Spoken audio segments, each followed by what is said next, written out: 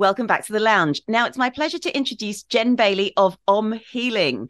Welcome to the lounge, Jen. Hello, thank you for having me. It's a joy to be here. It's great to hear from you. And it's always great to learn about the different things out there to improve our well-being, because it really isn't one size fits all. So tell me, please, a little bit more about Healing. Great. I know I couldn't agree more as well.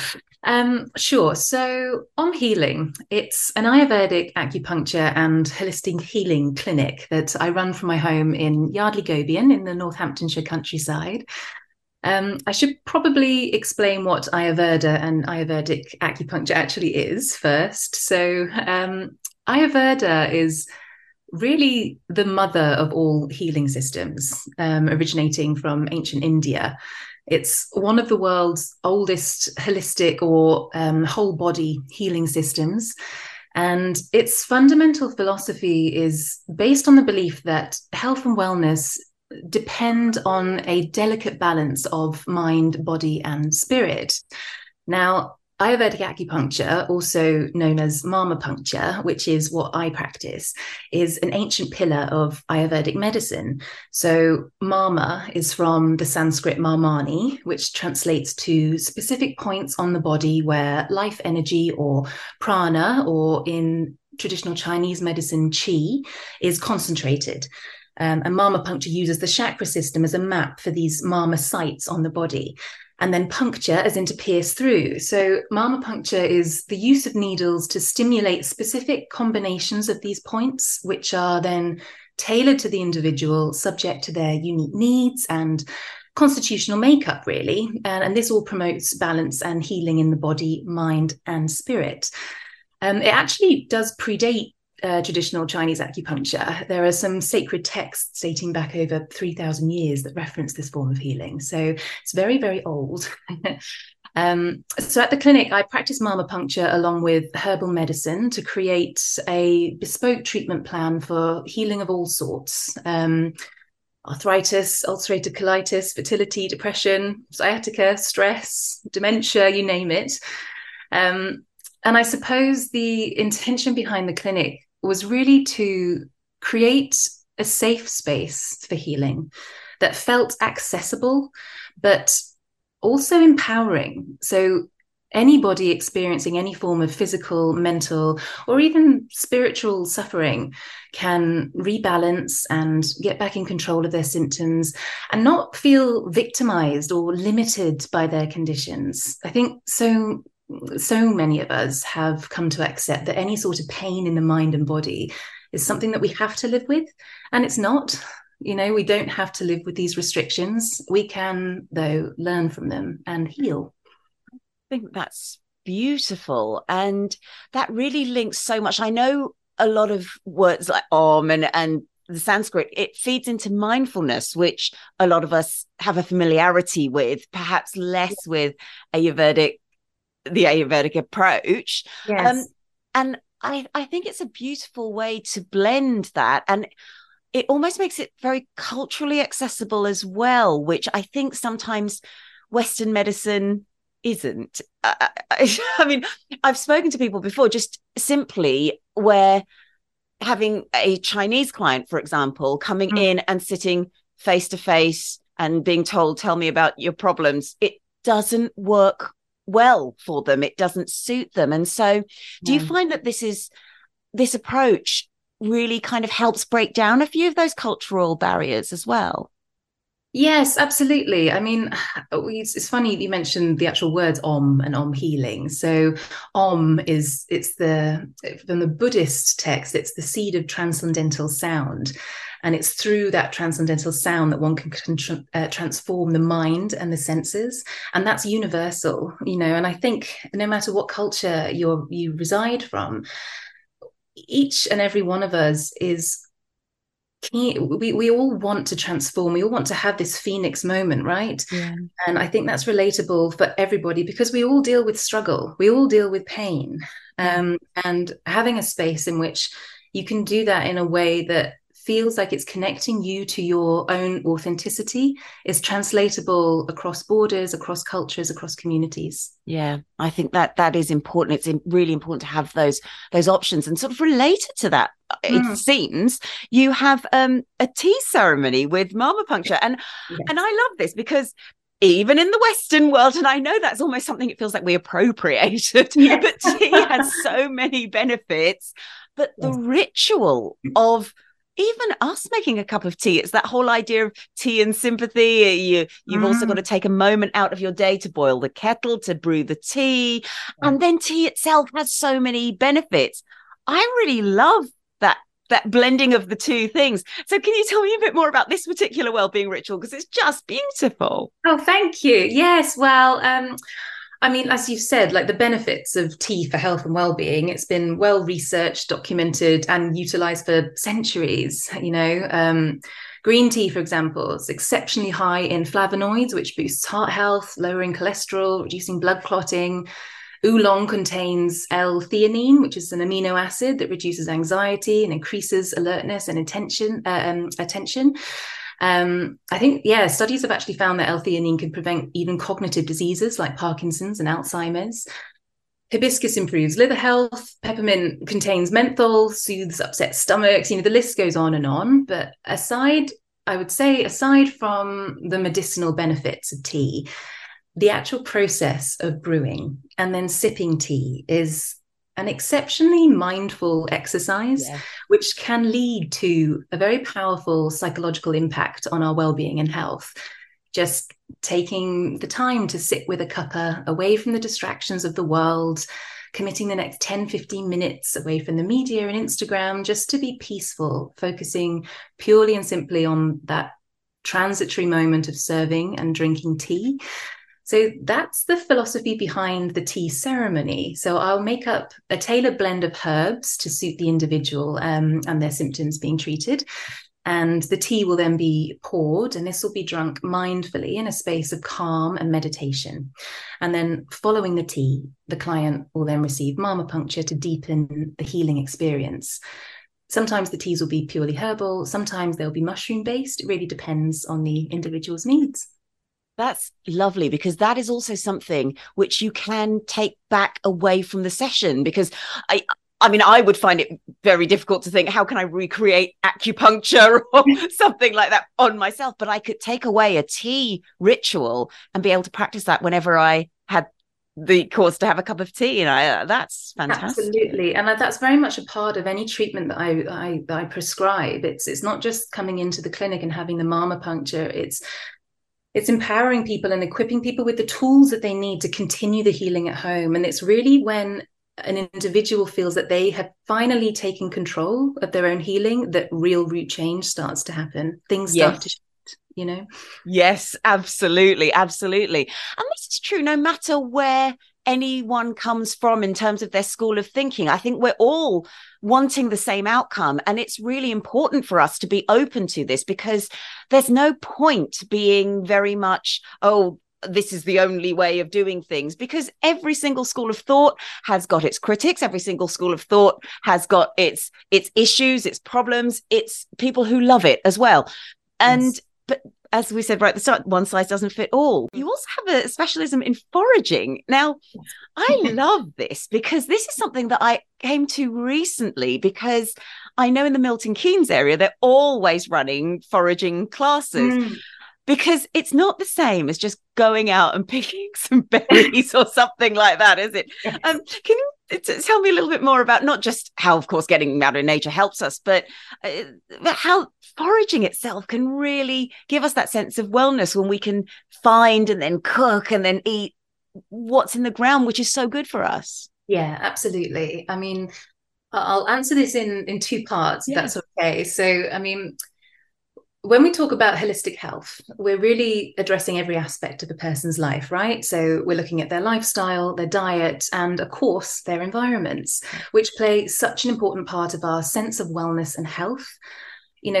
Working in an office with harsh overhead lighting, lots of noise, or spending a long time in front of a screen, or even if you're not working and are just residing in a cluttered house, which I can definitely relate to, having a nearly 3-year-old daughter and a dog and chickens. I mean, all of this influences our cortisol levels, leading to stress, and a whole host of other related conditions. And there are many studies that now tell us that people living within natural environments and green spaces, or people that get out into those spaces, are less likely to fall ill from things like depression. And yeah, that natural green areas actually help the recovery from conditions like chronic stress. So if you couple the benefits of getting outside with the concept of also gaining from nature's free larder, it's really a win-win situation. I mean, my dad has always been a keen forager of fungi, so I've been foraging my entire life, and it's honestly like a never-ending treasure hunt, the joy of just being able to walk through the countryside around my house while simultaneously feasting and collecting off the abundance of plants and mushrooms available to us.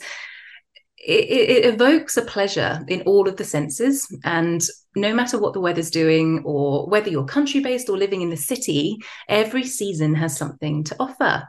In fact, I did live in London for quite a long time, and I remember walking home from the station after work, and by the time I'd reached home, my arms would just be laden with elderberries and mulberries picked off the side of the path that would be bought up for jams at the weekend, which transformed the end of my working day as well. It enabled me to step away from the office, leave work behind, that old saying, and connect with something, which kind of brings me to the second point, which is, I think that foraging, it enriches our relationship with the natural world. And this relationship is a real ancestral one.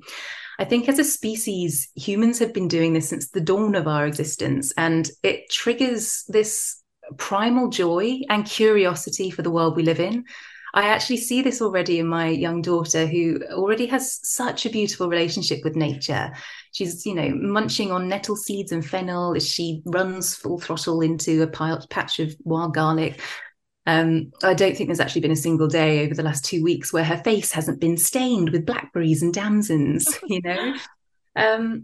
But I mean, finally, it's all free. Why wouldn't you get your salts and vitamins and minerals, as well as waking up all your taste buds, for zero cost?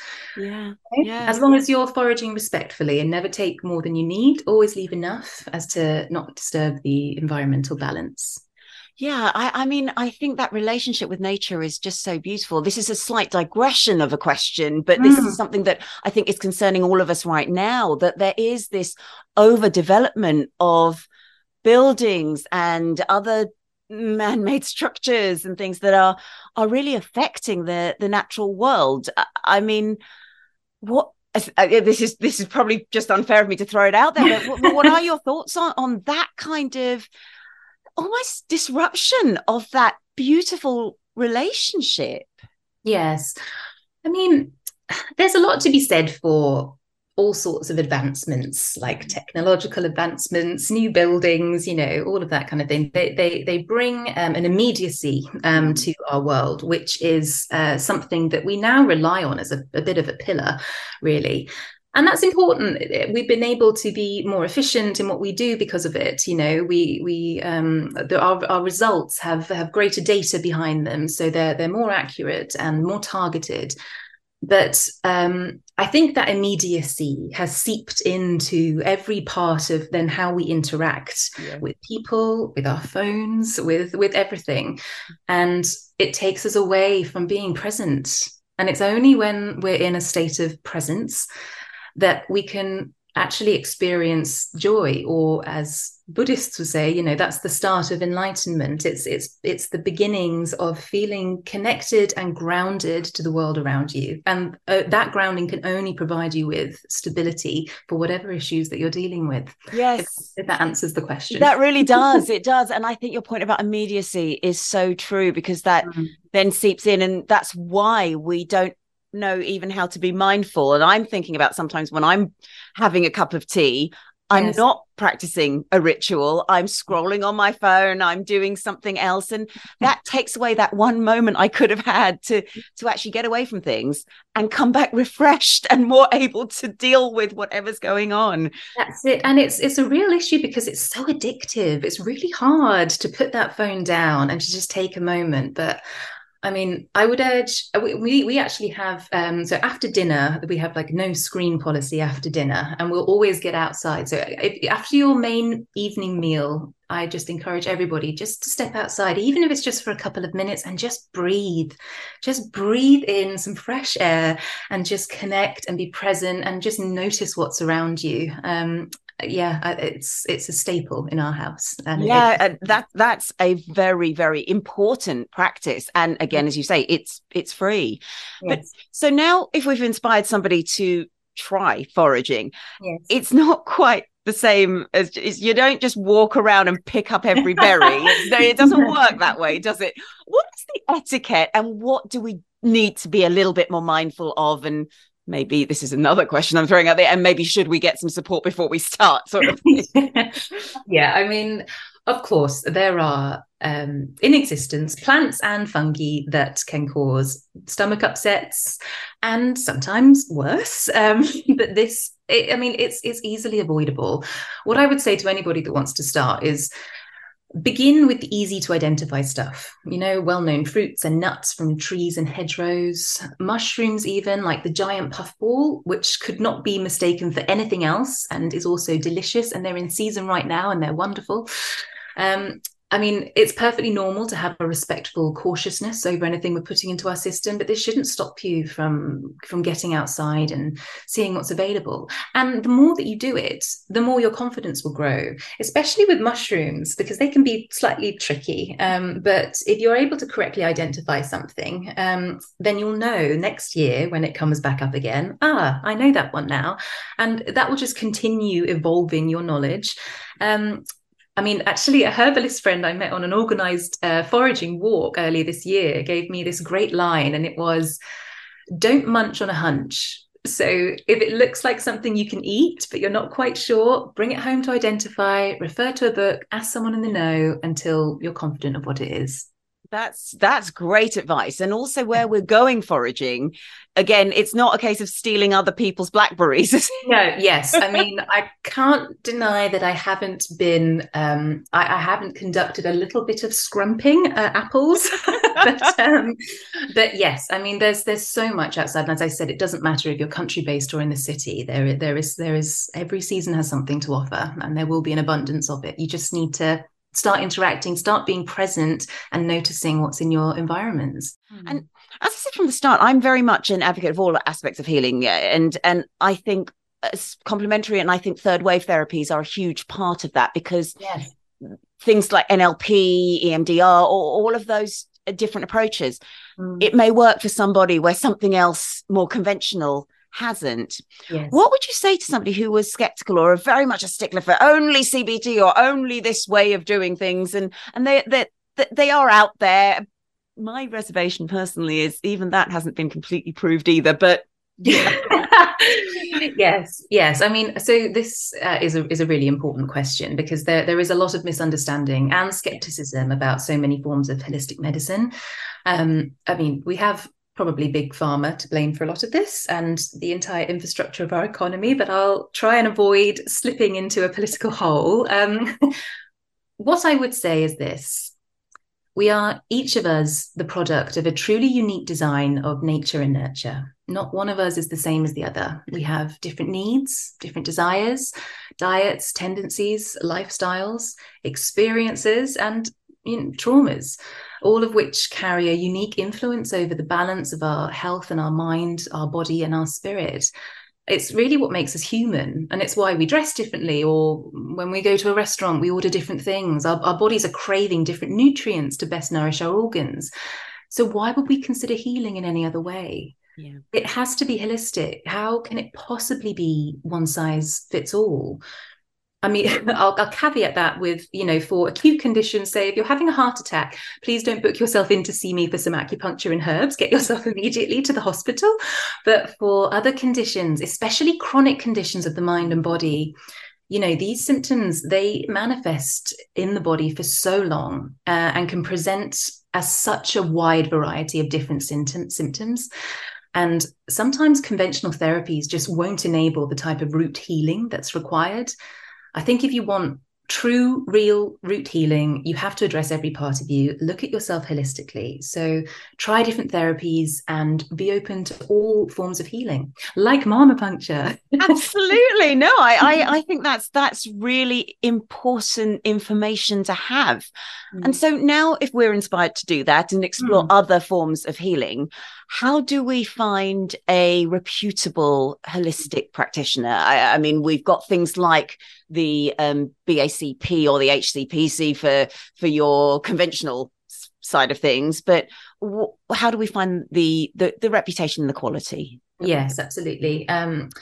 Well, I mean, referrals are always a good place to start. And if you can't get a referral, check out the reviews online. I'd say always ensure that the practitioner is certified and insured and also has obtained any relevant licenses for their practice. Yeah. And then once you found a practitioner and you like the sound of them, give them a call. They should be more than willing to kind of have a conversation with you, and you can see if the relationship sort of feels right. Typically, you'd expect to receive some form of consent or intake form. So really, that form is there to ensure that you understand the treatment and any risks or side effects, and make sure they've been clearly articulated. So they would be my my advice. That's very helpful, and that actually works the same for coaching. It works the same for counselling. There'll be sort of individual differences perhaps within that whole process. But you're absolutely right. I think that's great advice. And where can we learn more about you and your work? Well, so I mean, you can visit my website www.omhealing.co.uk, which has a host of articles about marmopuncture, Ayurveda, and various different conditions. It has quite a lot of information about how marmopuncture can help with fertility as well. I have an Instagram and a TikTok @_omhealing with, and it's got lots of videos on marma points that you can do at home to help with different health conditions, like if you've got a migraine or nausea. And as I said before about finding somebody reputable, so if you're still unsure, I would always offer a free consultation to discuss your needs and answer any questions you might have. And you can also register your interest for future workshops. So I'll actually be running a series of workshops in collaboration with an incredibly talented and experienced shaman this autumn, focusing on healing ancestral trauma, which is a really interesting topic right now, as there's growing interest in ancestral trauma, or intergenerational trauma, as it's also known. More and more research is being conducted on how this affects how we think and feel and behave, and then the impact this has in the body. I mean, when we talk about ancestral trauma, we're talking about the psychological damage caused by exposure to traumatic events experienced by previous generations in families, communities, cultures, things like war, natural disasters, genocide, slavery. All of these experiences are passed down generation to generation and exist in the soul and in our DNA.